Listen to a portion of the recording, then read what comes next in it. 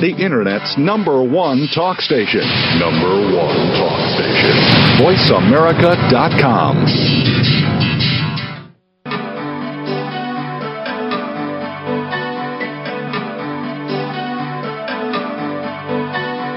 Welcome to Dr. Carol's Couch with your host, Dr. Carol Lieberman. All comments, views, and opinions are solely those of Dr. Lieberman, her guests, and callers.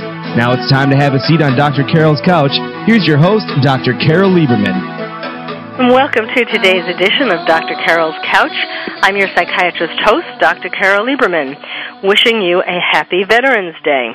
Of course, we now call it Veterans Day, and we sort of have, many of us have forgotten the history. It once upon a time was called Armistice Day because it was in 1918, the treaty was signed to commemorate the end of World War I. And that was called at the time the War to End All Wars.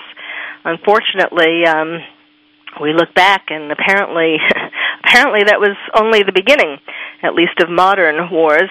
The treaty was signed on the 11th hour, in the 11th hour of the 11th day of the 11th month. And so we have today Veterans Day. In Europe, it's still called Remembrance Day or Armistice Day. Whatever the name, the significance of it is to honor those who have sacrificed so much for our country.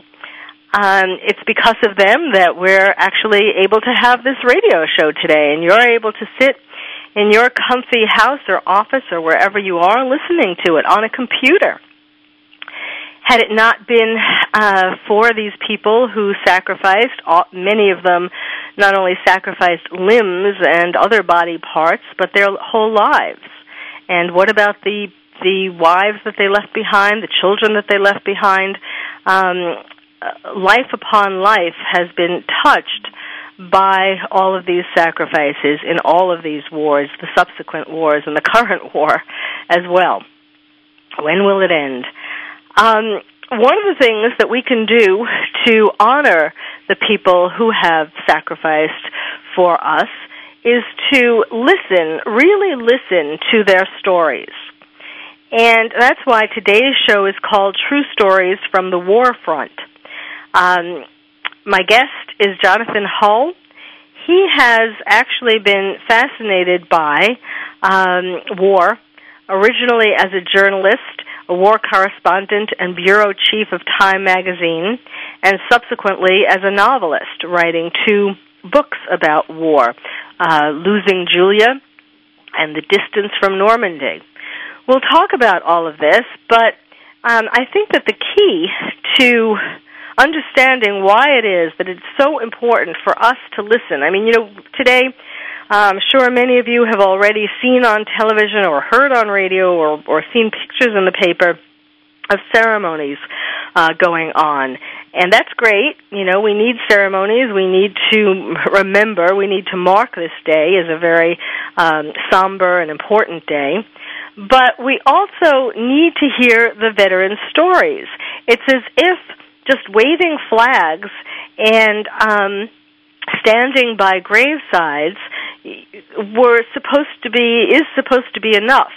And yet the real hard part and the most important part is listening to veterans tell their stories, because otherwise it's very superficial. It's yes, we honor you, and yes, we thank you from the bottom of our hearts for everything you've done, but we don't really want to hear your story because that would make us feel bad. Some people would feel guilty if they didn't serve in the military. Some people would just feel frightened. There would be a whole plethora of feelings that would be evoked. And that's the part that we really need to add if we're really going to honor our veterans, and if we're really going to understand why it's so important to not treat war so lightly. And this isn't going to get political. I'm not going to get into Iraq and Afghanistan and should we or shouldn't we or any of that. But certainly we would all agree that in a general sense it would be better if everyone in the world was at peace with everyone else. And I think by hearing what really goes on, rather than seeing the sanitized versions that we see in the news and so on, we would understand how important it is to try to find ways to achieve peace. So I'd like to introduce my guest, Jonathan Hull, and welcome to the show. Thank you for having me, Dr. Carol. Before we talk about your experiences and the stories that you have gathered from veterans, and what this has motivated you to do, or maybe this is all part of it, but I would like to hear how it came about when you were, I always put guests, or most of the time I put guests on the couch. And I'd like to know, and I'm sure my listeners would like to know, why it is that you have essentially dedicated a large part of your life, both as a journalist and a novelist, to thinking about, telling us about, writing about war. Well, it began as a child. My father was fascinated in military history, so I inherited that. And then I spent 3 years in the Middle East, and in watching what people went through in conflict and the consequences, both morally and psychologically, of violence, I became fascinated in those implications and to try to understand them. I felt in any way that I tried to understand humans, I had to understand, the question of suffering, the question of evil, and that takes you right to war. There's really no other human experience that I think so fully and graphically reveals both the very worst and also the very best in us. I mean, it's all there: good and evil, love and death, courage and cowardice, faith and despair. And I think that as a journalist and as a writer, I think that it's vitally important that we confront and examine and that we mourn the horrors of war. That said, though, I agree with, when you pointed out that we get a sanitized version often in the media, and then in Hollywood, in the film often, we get a glorified version of it, where it takes on an almost pornographic quality. And I think it's essential that, especially today, Veterans Day, that we take the time to sit down with these veterans and listen to their stories. Let them try as best they can to tell us what they've been through, and to pass that on to the next generation. Yes, absolutely.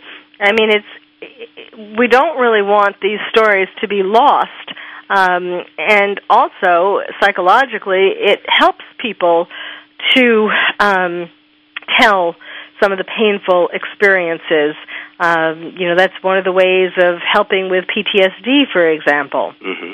But it also helps just in knowing that people are interested in their story, that they didn't just, go over there and people say, that's great, and not really want to know about what was the day like over there. Exactly.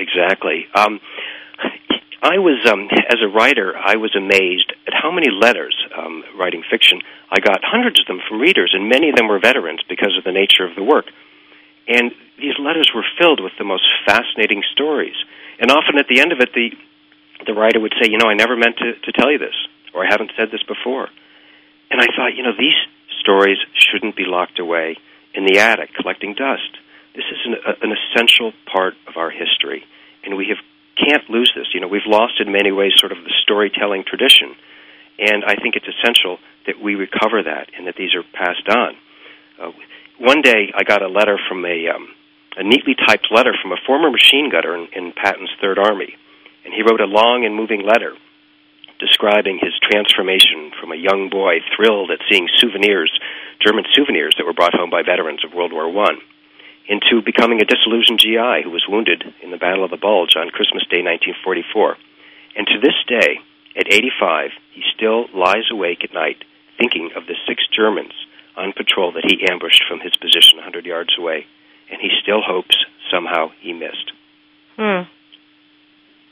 And it's just, these stories. So I created this site. It's called WereYouThere.com, and it's a living archive of our experiences, of our collective experiences, of the people, the places, and the events that both shape us and that also shape our history. Well, now, you weren't in the military. Was your father in the military? He was in the military, and he was training for the invasion of Japan. So I guess I'm not sure that I would be here if it wasn't for us dropping Hiroshima and Nagasaki. But that's a great tragedy in itself. And my grandfather was in World War I, but he came down with the mumps right before he was shipped out, and that was to the end of his life. That was this huge regret that he didn't go over there and serve. And did you? I guess did you choose not to serve in the military, or was there some reason why you were excluded? Well, I wasn't excluded. I mean, I never volunteered with a voluntary army. I didn't volunteer, but I have always been. I want to thank all the veterans that are listening, and I've always been just fascinated by and horrified, by what we're asking these young men and women to do. And I think in many ways you can judge a society by how it treats its returning troops. And that's why I think it's so essential that we sit down and we as you said, it's one thing to wave the flags. It's quite another thing to sit down and to listen, to hear these stories. Yes. So do you think that maybe that's why, coming from this history of a grandfather and father, and do you think that you wanted to participate in some way, and so that's why, as a time correspondent, you were in a war zone, or? Well, I mean, I think that, when you get fascinated on a philosophical, theological level with the question of suffering, with the question of evil, why is there war, then you quickly find yourself trying to explore it on a deeper level.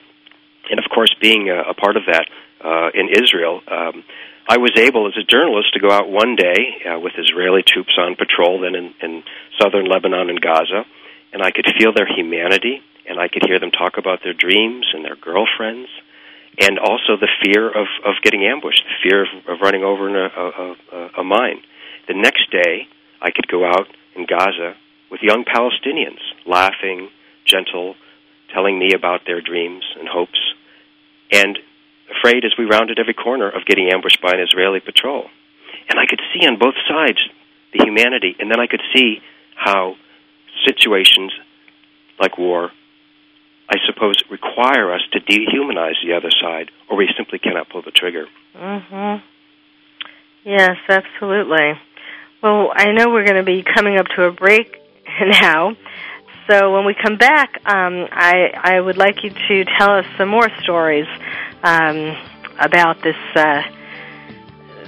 good and evil, and what you were talking about at the beginning, how war brings out the best and the worst. I would like to. It's an important conversation to have today. Okay, when we come back, we'll hear more from my guest, Jonathan Hull, and we're talking today about, we're honoring the veterans today and talking about true stories from the Warfront. So stay tuned. You're listening to Dr. Carol's Couch, and I'm your psychiatrist host, Dr. Carol Lieberman. Ask the experts. Call toll-free right now, 1-866-472-5787.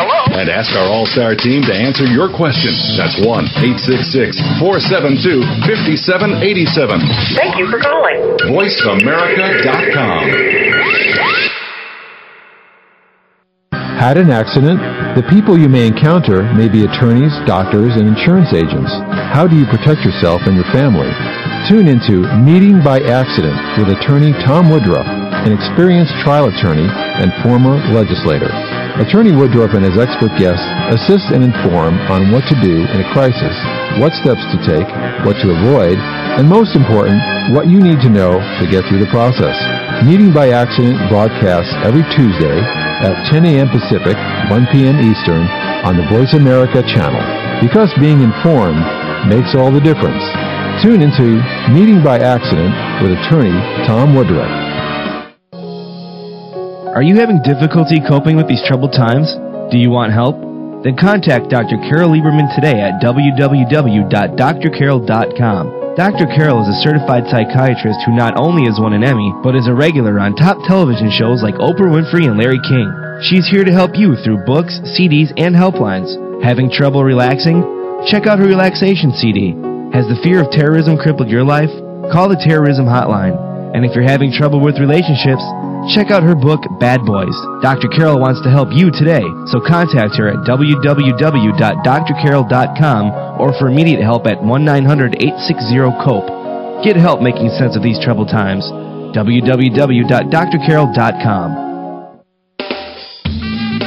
Radio by George is a lifestyle program dedicated to improving the lives of listeners by focusing on the holistic growth of their mind, body, and spirit. Host Eddie George shares his life experiences as well as the experiences of his guest commentators and experts with the listening audience to focus them toward reaching their personal and professional goals. Tune in every Monday afternoon at 1 p.m. PST, 4 p.m. EST to Radio by George on the Voice America channel and learn more from the life experiences of a man who went from being a somewhat unruly kid in the streets of Philadelphia to a retired professional athlete who has become a role model for not only young people but for businessmen and women globally. Plan to spend your Monday afternoons with Eddie George and his empowering talk radio show, Radio by George. That's every Monday at 1 p.m. PST, right here on the Voice America channel. VoiceAmerica.com. Welcome back to Dr. Carol's Couch. If you have a question or comment for Dr. Carol, dial toll-free at 1-866-472-5788. Now back to the show. Here's Dr. Carol Lieberman. Welcome back to Dr. Carol's Couch. I'm your psychiatrist host, Dr. Carol Lieberman, honoring veterans today with stories, real stories, and also we'll talk about some novelized stories, but the real stories that got my guest, Jonathan Hull, to, that made an incredible impression upon him when he was a war correspondent and bureau chief of Time magazine, and then spurring him on to write two novels, one about World War I and one about World War II. And during the break, relenting as I am as a shrink, I was telling him, now you have to see there has to be some connection, because actually, as he was mentioning off the air, that it turns out that not only did his grandfather have the mumps, which stopped him at the last minute from going into World War I, but his father at the last minute, the war ended before his father was able to actually get involved in terms of the war against the Japanese. And so I was saying, and I reiterate, that I think that this had some impact in terms of, this urban legend, in a sense. How many people does that happen to? A father and a grandfather ready to serve, and then something out of their control happens and they can't actually make it, and then, as you were saying, I don't remember now, off the air or on the air, that they regretted not being able to serve their country. And so then I guess you took more of a sure route in, if not in the military itself, then as a journalist that would see war, experience war from that angle. Well, I suppose I've been listening to you. I should have broken the curse, but I felt I did inherit from both of them a profound respect for those who do serve, and the importance of understanding what as best as we can, and you can never understand it fully unless you've witnessed it, but to understand, to try to appreciate what these people went through, because that is such an essential component of history. And of course, we all know the importance of trying to understand history. But I felt that my talent really laid in writing, both as a journalist and as a writer, and to try to explore conflict in that way. And once you have, as a journalist, for example, the experience of seeing people go through extremely difficult situations, violence, conflict, you see things you don't see otherwise, and you long to understand them. And fiction offers another way to explore that, because, of course, in fiction, you can get into people's hearts and you can get into their heads. It gives you a freedom beyond the quotes and the statistics to try to explore as best we can. Yes, I was just going to ask you, did you have a little frustration in terms of writing stories for Time that told it like it was, and then having some of that edited out because it was too gritty or it was too, too real or not pretty enough. Or I simply couldn't get to it because I couldn't. You can't get inside people with nonfiction. You can quote them, but with fiction, I felt I was much more able to get inside of people. And I decided that I wrote about my first novel about World War I, and I spent about 2 years just reading about it, and it was heartbreaking to read these letters from these young men in this cataclysmic clash between these 19th century ideals and 20th century technology, and I became fascinated by that. And so through fiction, I felt much better equipped to explore on a more profound level what this would be like to go through. And though it was fiction, I did scatter throughout there some quotes from some of the letters that I read. I can read you a very short one, and this is from a soldier in the French army, and he writes to his wife, "I have changed terribly. I do not want to tell you anything of the horrible lassitude which the war has engendered in me, but you force me to it. I feel myself crushed. I am a flattened man." He was killed in action in 1918. And now here's Field Marshal Philippe Pétain describing the sight of French soldiers returning from Verdun. He wrote, "Their expressions, indescribably, seemed frozen by a vision of terror. Their gait and their postures betrayed a total dejection. They sagged beneath the weight of horrifying memories. When I spoke to them, they could hardly reply." Yes, it certainly does have that impact. I think, even people who return home who haven't been physically wounded, seeing what other people are capable of doing to other people and perhaps themselves, like you were saying before, or the troops who in their group, it sort of changes what you think of when you think of man. I mean, it takes things to a level that people can't imagine before they get there. Exactly. I think one of the most profound lessons I learned, I sort of thought it, but I hadn't felt it from my experiences in the Middle East, was that it could have been me on either side. That were I born in Germany in the 1920s, would I have chosen a firing squad or the uniform? That through the roll of the biological dice, happenstance, one finds themselves on one side or the other.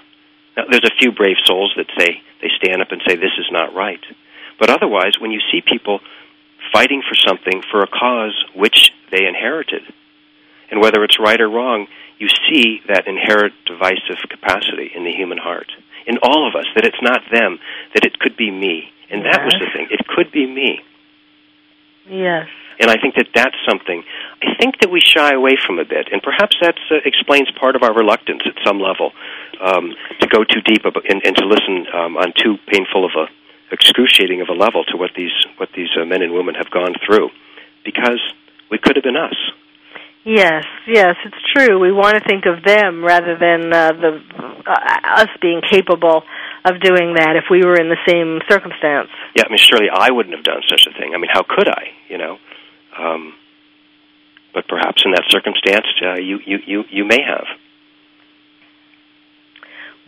So when you wrote these, maybe you could give us a brief synopsis of what each of the books were about and some of the kinds of letters you got in response to them. Well, the Losing Julia is about it's an elderly American who's looking back on his experience in the war. Of course, America came in later in the war in 1917, and about half the book goes back to 1917, 1918. And as he looks back at his life, he's reflecting on these two absurdities. One is war, and the other is old age. And through those, he's trying to explore how, in the face of this, do we still endure? How do we find meaning in our lives? What keeps us in the game? How do we impose value and meaning through such difficulties?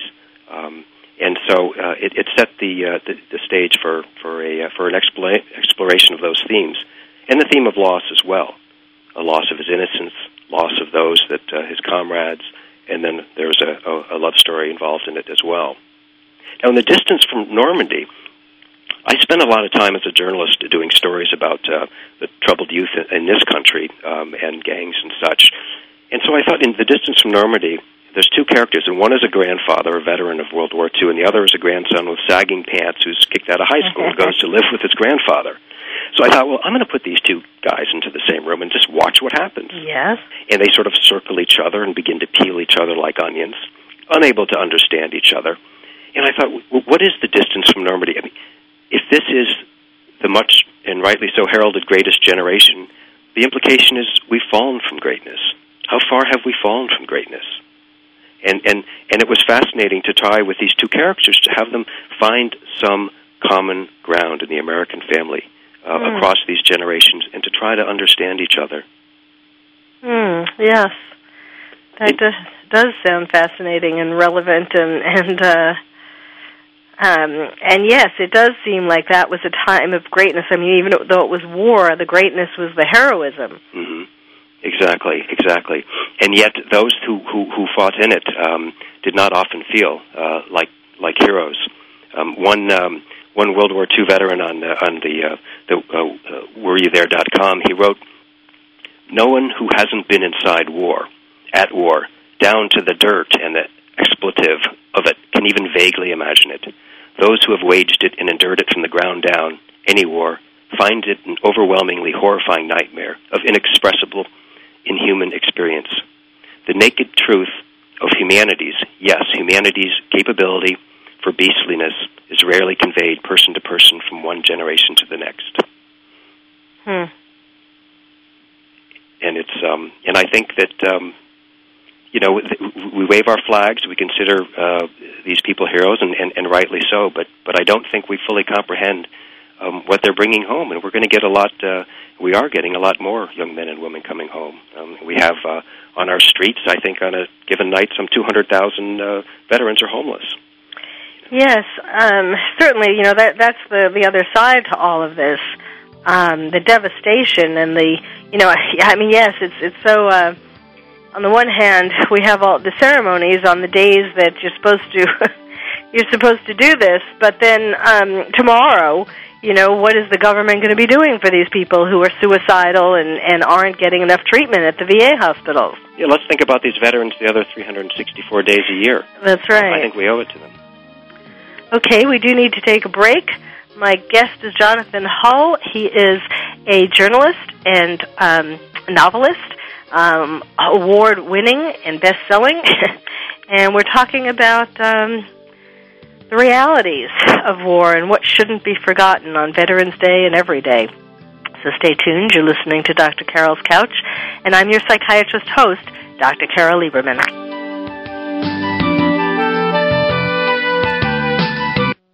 Ask the experts. Call toll-free right now, 1-866-472-5787. And ask our All-Star team to answer your question. That's 1-866-472-5787. Thank you for calling. VoiceAmerica.com. What can you tell me about Skills USA? Skills USA teaches you employability skills. So you know how to deal with people, you have teamwork, your resume is going to look awesome. Well, it's important to know your technical skills, but not only that, to have soft skills, the skills of learning how to communicate with people.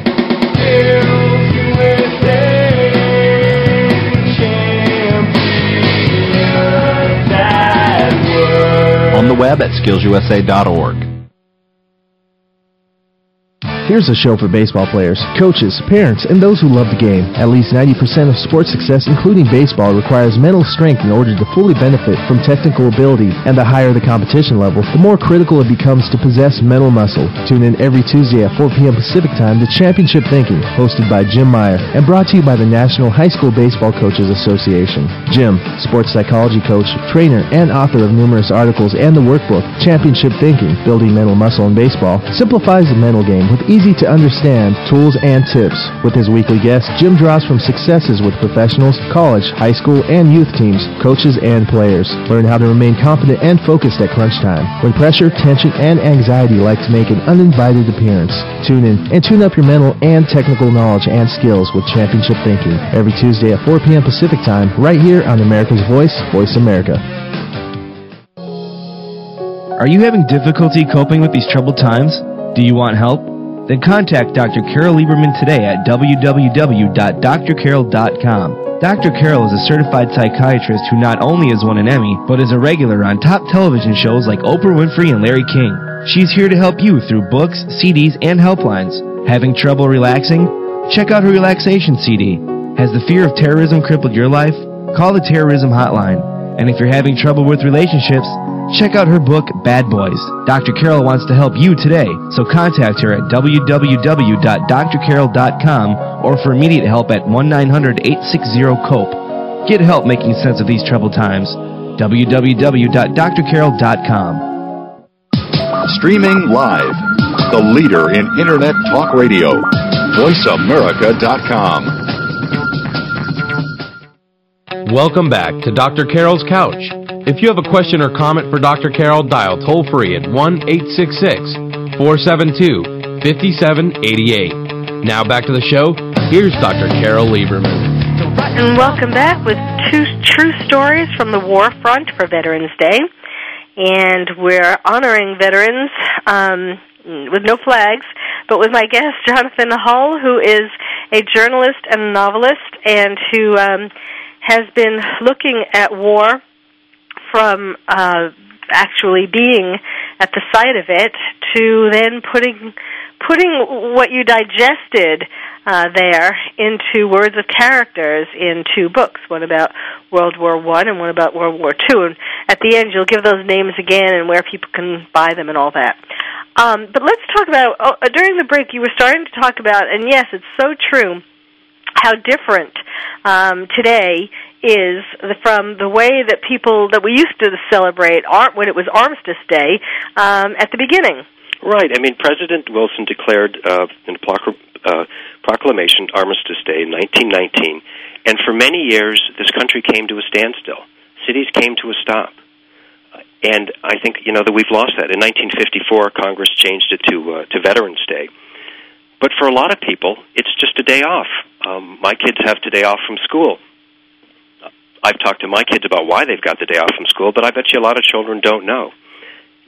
On Memorial Day, this past Memorial Day, I went to several different smaller parades in small towns, and there were as many people in the parade as watching. And it really saddened me. It broke my heart to think that most people were tending to their barbecues in their backyards. And I think it's that's where, and I think it is so dangerous for us to lose contact with that and to lose that sense of reverence, of respect, of obligation, and to honor these people. Yes, can you imagine how the people in the parade must have felt? Yes, exactly. And I find, just traveling around this country, that in many communities you would have no idea that we're at war. Two wars. You would just have no idea. And I think, again, that's another reason that I created this site, this living archive of our collective experience called WereYouThere.com, so that these conversations can be shared and passed on. My own kids, I watch them as they slog bravely through their history textbooks. And I have to remind them that history isn't just dates and treaties and royal lineages. There's actually people. And I remember, I've asked my daughter to read a post by a Vietnam veteran that's on the site about trying to defend Hill 882 in 1967 and what he went through. And she was in tears at the end of it. And history came alive for her. And we can't lose that. And I think that's vitally important. Yes, because the more that it's either made into, glorified in the movies, as you were saying, or that it's whitewashed in the media, the less real it seems, either way. And the easier it is to sort of feel it's not important to strive for peace. Or, these are things that happened a long time ago and won't really affect us in any case. Wars are things that happen over there somewhere. Exactly. I mean, I've always loved the line by the great British poet from World War I who also served in World War I, Siegfried Sassoon, who wrote, "Have you forgotten yet? Look down and swear by the slain of the war that you'll never forget." Yes. And I think that's very important. Yeah, and when you think about the old movies, newsreels, or where you see ticker tape parades in Manhattan, I mean, with confetti, and I mean, it's just, there's nothing like that. Yeah, it's a shopping day. Of course, we don't have as much money as we did last last Veterans Day, but there's always a sale. The Memorial Day sales. I mean, there's Memorial Day sales. I mean, that's probably, what a lot of people quickly think of. I think, we've got 24 million veterans in this country. Once 16 million strong, the World War II vets, we're losing over 1,000 of them a day. And I think it's just, a lot of these stories have been captured in government archives and university oral histories. But the problem is, I know my kids and a lot of people aren't going to access that, and that's why I felt, as a labor of love, that I had to stop writing this book, my third book, and create a place, a website, where these stories could come together in a meaningful way and to be shared. I'd like to read just an excerpt from a Vietnam vet, and again, this is a man. He earned was a recipient of the Silver Star Medal, and he was considered a hero for what he did, and to this day he does not feel like a hero. This is in Cambodia in 1970, and he was point man as they were entering a village. And as he goes down this trail, he suddenly comes across 6 guys in front of him, and he thought that they were friendly villagers. When a soldier behind him said, they're not, shoot. And he writes, "For me, time went into slow motion mode. My knees were trembling. The hair on the back of my neck was standing on end, and I could feel bullets missing my ears by inches. It was over within seconds. Blood was everywhere. We killed 6 beautiful people within seconds. I have never felt such horror. We didn't receive any wounds to speak of, and our men were safe." And then as he goes back to headquarters, battalion headquarters, his squad is the toast of the battalion, and he's treated like a hero. And he writes, "Nightfall came, and I cried like a baby. I begged God to forgive me for killing someone's father, son, brother. I had never felt such shame, and could not accept that awkward feeling that my grandmother was in heaven and had witnessed it all. I just knew she would be so ashamed of me." Oh, wow. And he says, "I will always carry the guilt, and I pray that I have been forgotten. I feel that they know I cried myself to sleep that night, and I believe that someday we will meet as spirits." And this is back in 1970, and this man, Carlos de Luna, recently had his leg amputated from a wound that he received in Vietnam. So I think we need to understand that this is living history. This is not when you go back. Whether it's the Korean vets, World War II, the First Gulf War, what have you, that these people carry it, these veterans, and we need to listen. We need to understand. I think it's vital that we don't lose that. Yes, and especially, what's especially bad is that the veterans with these moving stories, like you've been reading, for the most part, just keep quiet and don't tell people, their stories. And people who aren't familiar with veterans or with particular stories think of veterans as, not only what they see in the news or in these movies, but homeless people, in the street. Exactly. That's the closest, that's the story. That's what a veteran is, for kids growing up. And that's even worse. Yes, I mean, the cliche that, in this culture for Vietnam vets is so completely off the mark, that's, the homeless veterans and so on and so forth, and the drug abuse. But that said, many of veterans, they can't talk about it.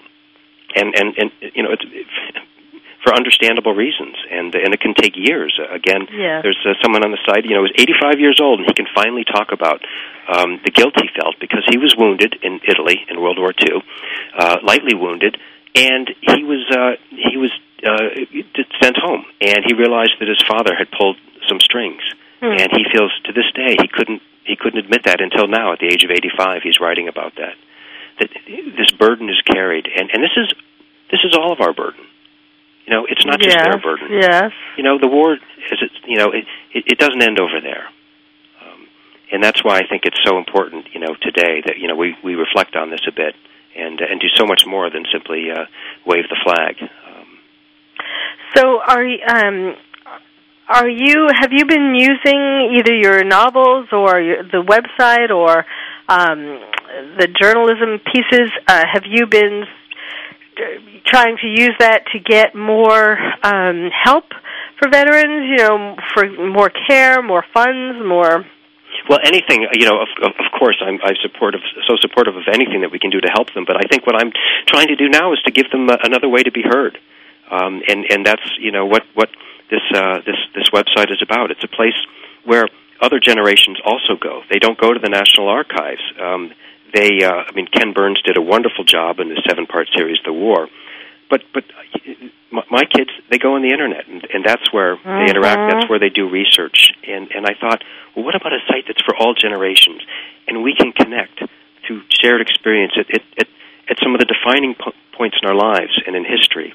I personally, I think many other people do, I find a lot of the social networking on the internet very unsatisfying because the relationships are sort of artificial, and you ping and poke each other and so on and so forth, and you've got 300 friends, and it's not too fulfilling for me. Right. The way we understand ourselves and other people is through our stories. It's through the narrative of our lives. Yes. Well, I know this is just the beginning of this website. It's growing and growing, but I think maybe it will be useful in the future as a place for people who are in organizations trying to get more benefits for the veterans of different kinds.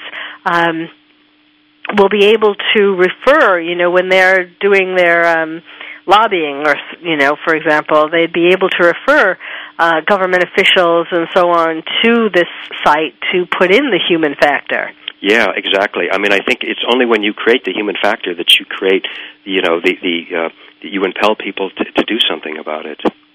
It's kind of like, you hear from time to time, it's so tragic, on the news about a veteran who didn't get mental health services soon enough and he committed suicide. Mm-hmm. And until you hear these unfortunately growing stories of this, oh my, you don't really. Everybody seems to be one unit, and you don't really care as much individually. But then when you put the stories behind the people, you realize, oh, this is an incredible tragedy.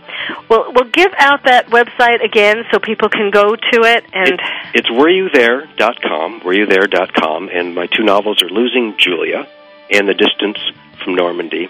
And I agree. It's enough that we ask these men and women to serve, but to not give them the help they need when they come back, I think is really shameful. Yes. And I also want to give out your other website, your personal website, JonathanHull.com, JonathanHull.com. And that's also where you can read more about Jonathan, and you can also see about where to get the books. We actually still have a whole quarter left, so we can talk some more, so stay tuned.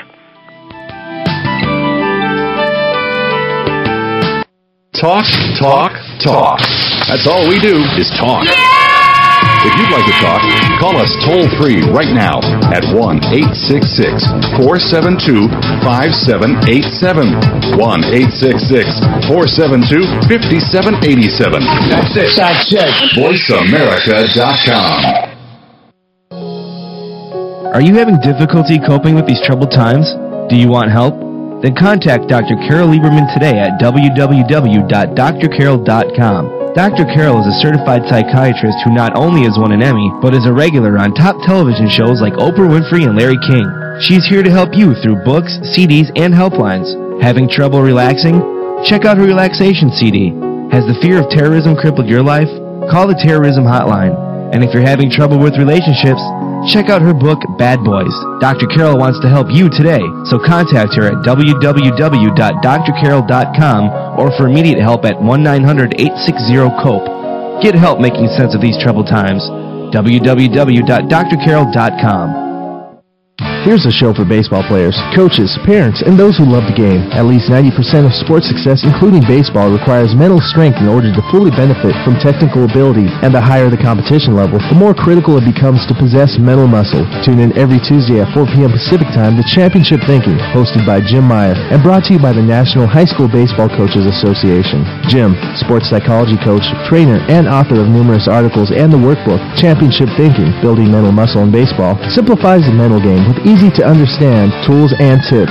With his weekly guests, Jim draws from successes with professionals, college, high school, and youth teams, coaches, and players. Learn how to remain confident and focused at crunch time, when pressure, tension, and anxiety like to make an uninvited appearance. Tune in and tune up your mental and technical knowledge and skills with Championship Thinking every Tuesday at 4 p.m. Pacific Time, right here on America's Voice, Voice America.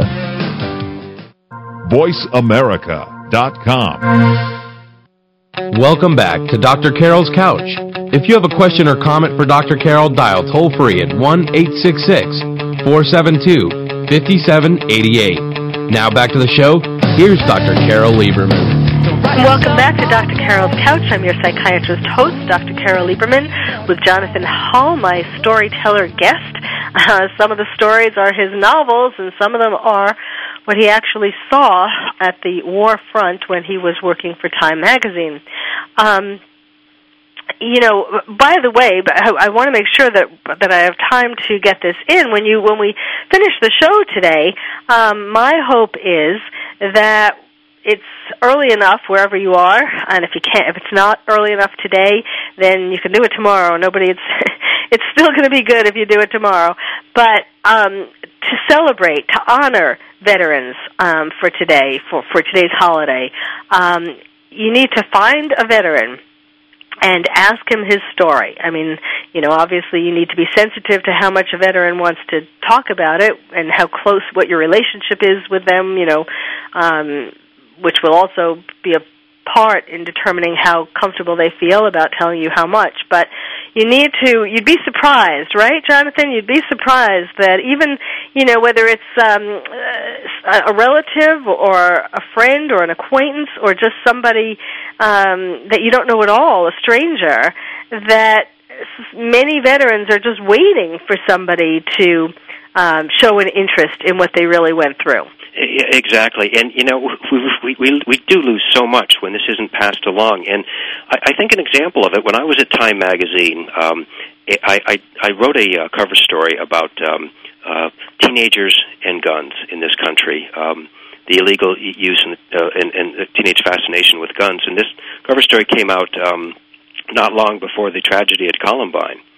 And I went to Omaha. I decided to get away from the inner city cliches, and I spent a month. And what I discovered among these kids that were flirting with and had this romance with guns was a crisis of meaning.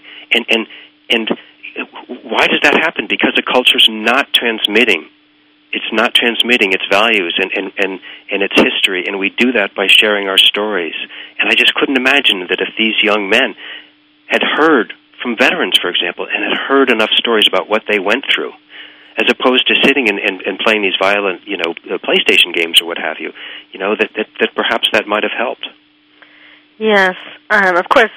I mean, I'm a very strong, staunch, long-time anti-media violence activist, and particularly in regard to video games, which is, as you, I'm sure, know, one of the most successful ways that the government trains people to kill, to dehumanize the enemy. Exactly. And so we're essentially doing that to teenagers or even younger, or even adults, all over our country, all over the world. And which is so much. I mean, I've been saying this for a long time, that these seedlings that we were sending out all over the world, violent movies, violent television shows, violent toys, violent video games, music, everything, was really, they were seedlings that were going to take root all over the world and create violence and chaos, and indeed that's what's happening. And whether you want to call it, terrorism or, it's just making people more desensitized and ready to use violence for whatever it is that they're trying to achieve. And you look at history, and what could be more dangerous than desensitizing people or having them forget, what the real implications of war. I mean, I find it's so frustrating. I can't go to a movie, a nice, say, period piece movie, without seeing at least 30 people killed in the previews. And, with all the incredible explosions and this and that. And I would actually suggest to veterans, grab the nearest teenager who's playing a video game and tell them, sit down. I'm going to tell you a few things, and tell them, what it's like, because I think that's so important. I think that we do glorify violence in this country. I think it's important not to ignore it. I think it needs to be explored and understood, but in an honest way, as painful as it is. Yes, but this isn't just fun. It's not about who gets the most points. In real wars, bullets hurt, and they kill people. They don't pop up again like in the video games. Mm-hmm, mm-hmm. Yes, and wars become it's about the latest special effects. And I think that's a real danger. And that's one of the most disrespectful things of all, the fact that this casualness that so many teens, it's not just teens, but certainly we're seeing generations who take to guns, create wars in the streets, and that's so disrespectful, really. Not that they're even thinking about this, purposely being disrespectful. It's a different world, but to soldiers who did fight real wars. It wasn't just, hey man, you're on my turf kind of thing. I mean, I guess in a sense, that's the basis of a lot of wars. But I mean, it's over something a lot more important. It's over preserving a nation's liberty. Yeah, exactly.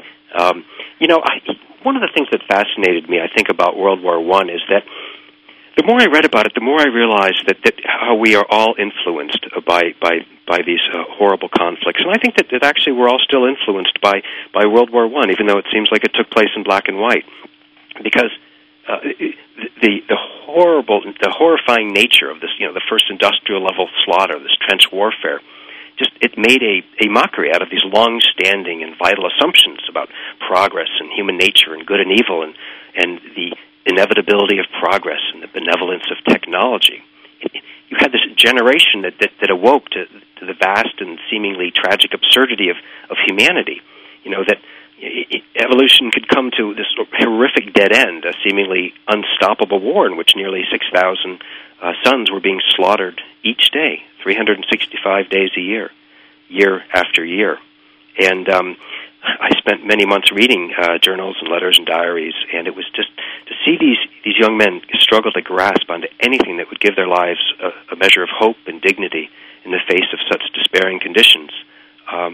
It was so heartbreaking, and I believe that shattering experience, and 240 months or so later, World War II, I think that did a great deal to shape our contemporary sense of alienation. That on one hand, here we are in the 21st century. On the other hand, take a look around the world, and you'd get a sense that we're actually at a very primitive stage of evolution. Yes, absolutely, because war does bring out those primitive instincts and primitive feelings, and all of the civilization, to the extent that we become civilized, really goes out the window. Well, we do need to come to an end. I want to give out again the websites, wereyouThere.com. You should really check that out and add some, there are things having to do with 9/11, things having to do with places and people and just shared experience, as Jonathan was saying.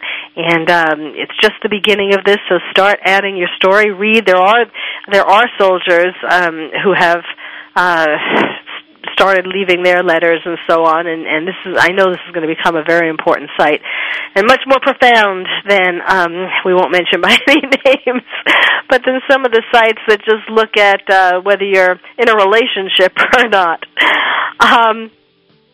Again, that's wereyouThere.com and also jonathanhull.com, HULL.com. And the books were Losing Julia and The Distance from Normandy. They both sounded really fascinating. So thank you, Jonathan, for joining us today. And thank you for having me, and also, again, thank you to all the veterans out there, those are in uniform and those who have served. Yes, and yes, ask a veteran their story, and if you're a veteran, try finding a way to tell your story, writing it down. You can certainly send it in to wereyouthere.com, but just it really helps to start keeping a journal if you haven't already, just even for yourself, and then you can decide later when and whether you want to share it. And it might be better than politics around the Thanksgiving table. That's right. That's right. I think we've all had enough of that for a while.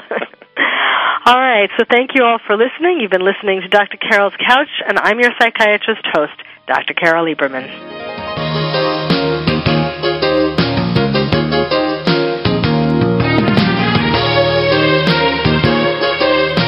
Thank you for joining us on Dr. Carol's Couch. Join us next week at 1 p.m. Pacific Time for another installment of Dr. Carol's Couch. We'll save you a seat.